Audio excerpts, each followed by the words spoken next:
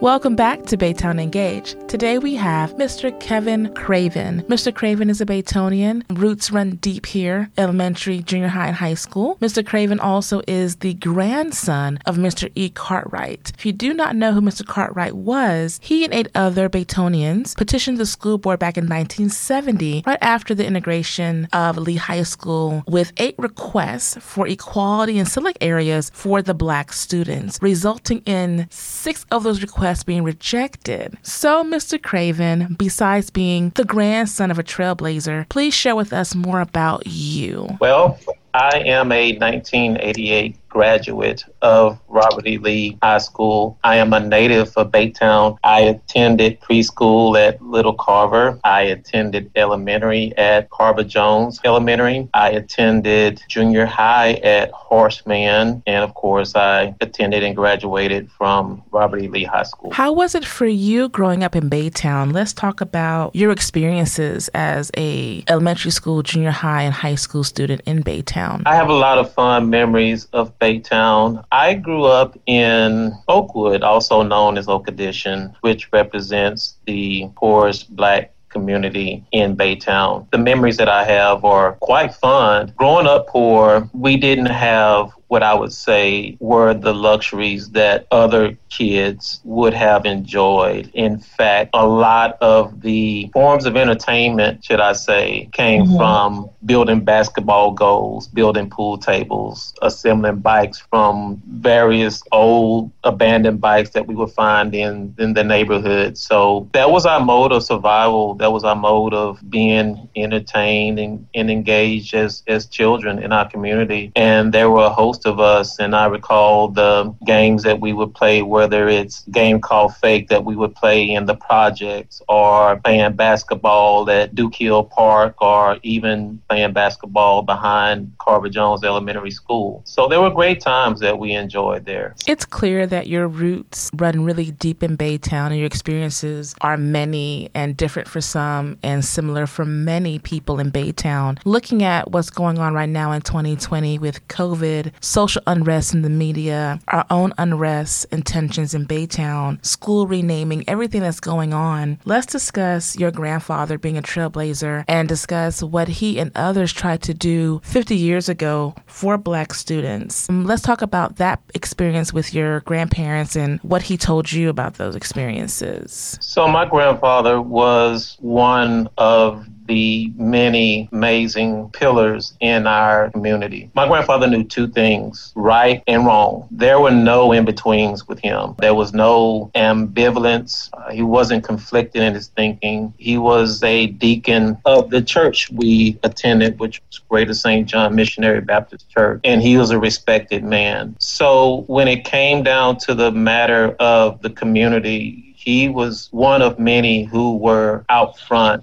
in wanting change. There were, between my grandfather and my grandmother, there were 8 children. I know that the majority attended George Washington Carver. My mother started at George Washington Carver High School, but in 1966, she became one of several students who became the first to attend Robert E. Lee High School. So it goes without saying that having children who were part of an environment where racism was prevalent, bigotry was prevalent, hatred was prevalent. Because we know the history of Baytown now. We know of the influence of the KKK. We know that people of color were hung in Baytown. So I think that played a great part in him being the man that he was, that was firm. He was very protective in many ways of the children. I, even growing up in that household, did not have a lot of latitude as far as where I could go, the times that I had to be back at home. There were certain streets that I was not allowed to walk down up to 10th grade. But it says a lot about who he was and what he believed in and what he stood for. Did Mr. Cartwright ever sit down with you later on as you're growing up and share with you why those requests came up and how he felt about the rejection and how he felt about that entire time here in Baytown? Did he ever talk to you about those experiences? Well, one of the things to bear in mind find, particularly in that community, is that there was what I would characterize, and this is just in character and just in conversations with my grandmother, a lot of the sentiment and things that I came to understand about Baytown and growing up were things I learned through my grandmother. What I gather from her conversations was that there was an attempt to not be too vocal about matters dealing with race in Baytown because, in the words of my grandmother, they did not want to upset the white folks. So considering that climate, I personally don't see how it was possible for them to truly advocate in the manner that they would have liked to, that they would instead petition the school by way of letter, by having the signature of 8 strong members of the community on the letter to be presented to the school board or to the school superintendent. And you can see that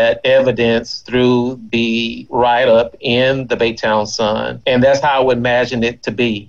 It just, even in the 70s, it wasn't a time where Blacks could really be vocal and speak out and be firm in their beliefs like we are today. That is interesting you brought that up. When you think about the South and the North and how minorities had to carry themselves and how they had to be very mindful in what they said, how they said it, how they looked. I think the younger generations, it's hard for us to understand that because we never experienced that fully. People had to carry themselves and move in silence and move quietly. They couldn't ruffle the feathers and be too vocal and too bold back then. The consequences were much, much greater and totally different. They had to step with ease and be smart about it. They knew rejection and they knew the consequences of what they said and how they said it. Well, present day, or at least right now, of course, I am a member of the Baytown Gander Black Alumni Group. I was recently inducted, or I was rather called upon by a childhood friend who is currently and also a member of the group to join. I've always been someone who is outspoken. A lot of me is basically a replication of my grandfather. I'm not someone who sees something that is wrong, something that's broken that needs to be fixed, that needs to be changed, that needs to be addressed, that will idly sit by and just watch it unfold or unfurl. It's always been in me. It's something that I've taught my kids, that it's not enough to be a mere existence, that we all have a role to play, that we have to find a voice to put our hands to things that will ultimately make a difference in the world. Because we know that racism is something that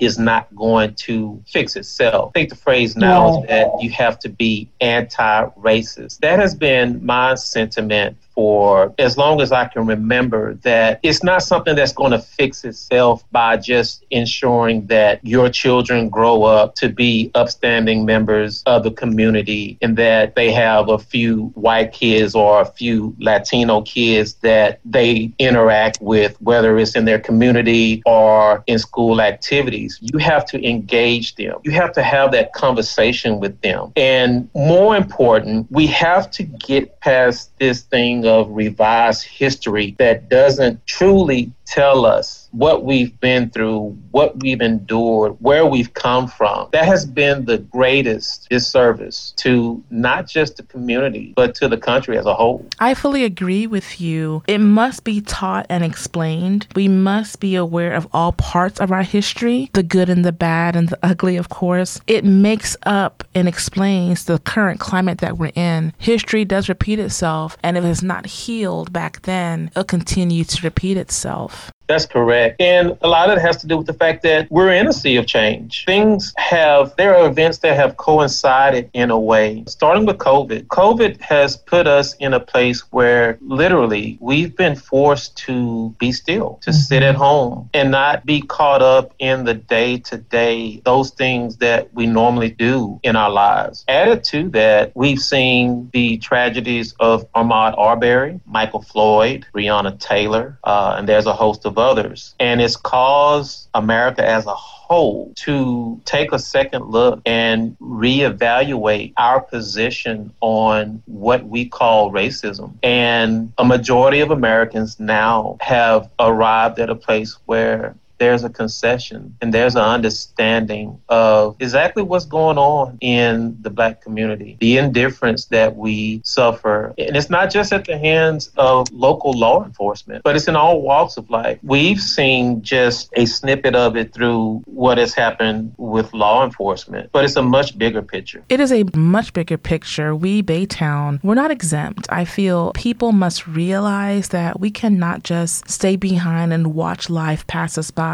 Watch it happening. You know, COVID has brought the world to us and us to the world. We are totally exposed. We cannot hide our imperfections. You know, it's out there for the world to see right now. Yeah, but at the same time, 2020 is going to be probably one of the most notable years in history because so much has happened and we've lost so many. Yes, sir. But it's also a year, and every year creates an opportunity in which we can change and we can embrace things that are wholesome. And just going back to what I alluded to earlier as far as the sea of change, you know, this is an opportunity where those who have had a tendency to be silent and not to speak up. What I would say is, hey, jump in the ocean. You would be surprised at how many people are swimming in the waters of change and trying to make the community as a whole a better place. But again, I recognize the same thing that I come to recognize with my grandfather back in the 70s, where there was a certain level of intimidation with saying things outside of the community that may not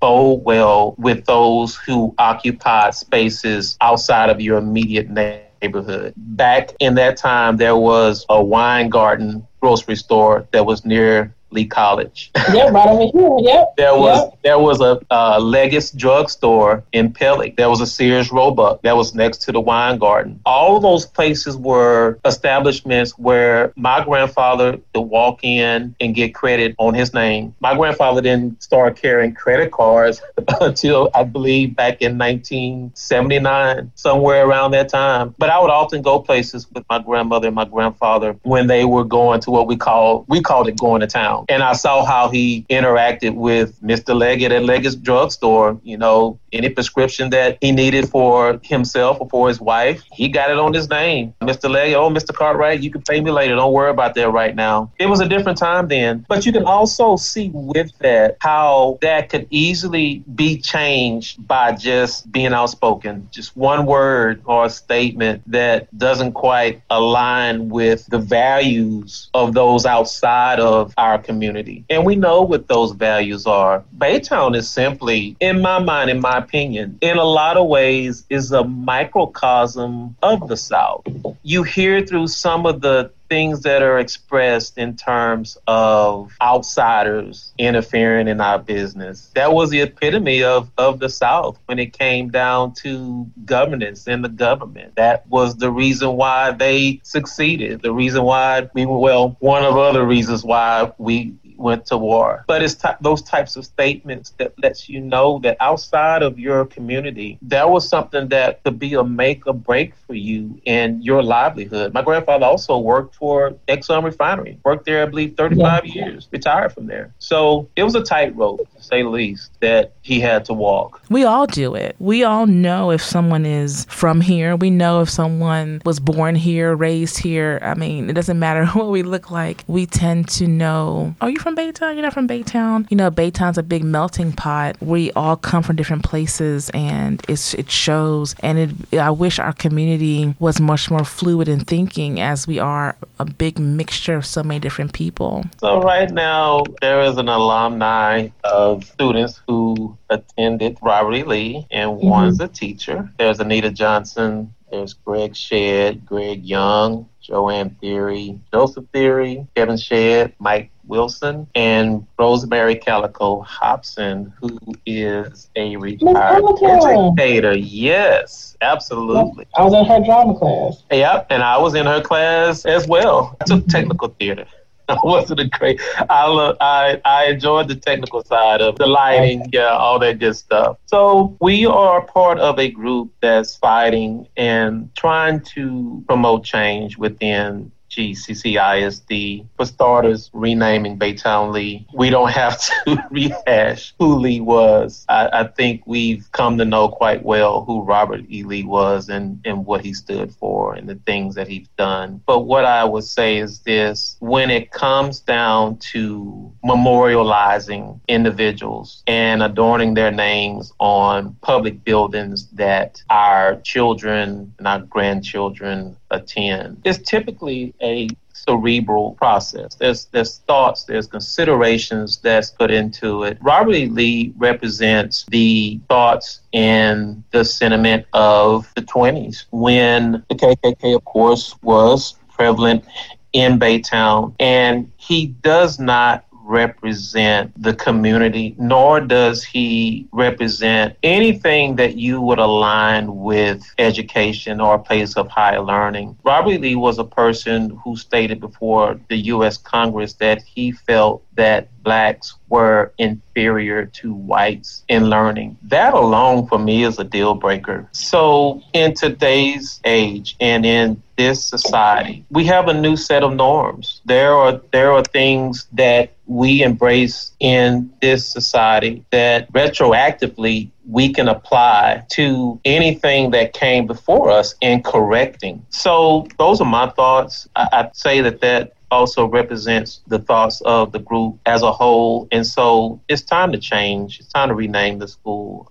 Growing up also, I would add, in going into 9th grade, I played in band and I quit the band because I did not want to play Dixie. I didn't fully understand the things that I've come to learn about Robert E. Lee now, but I grew up just feeling that it was something just not right about it. I recall reciting the song, "Oh, I wish I was in the land of cotton, old times there are not forgotten." And it just did not ring with me. It was something that just didn't resonate. And so for that reason, I quit the band. There were not many black girls who were lining up to join Lee Brigadier.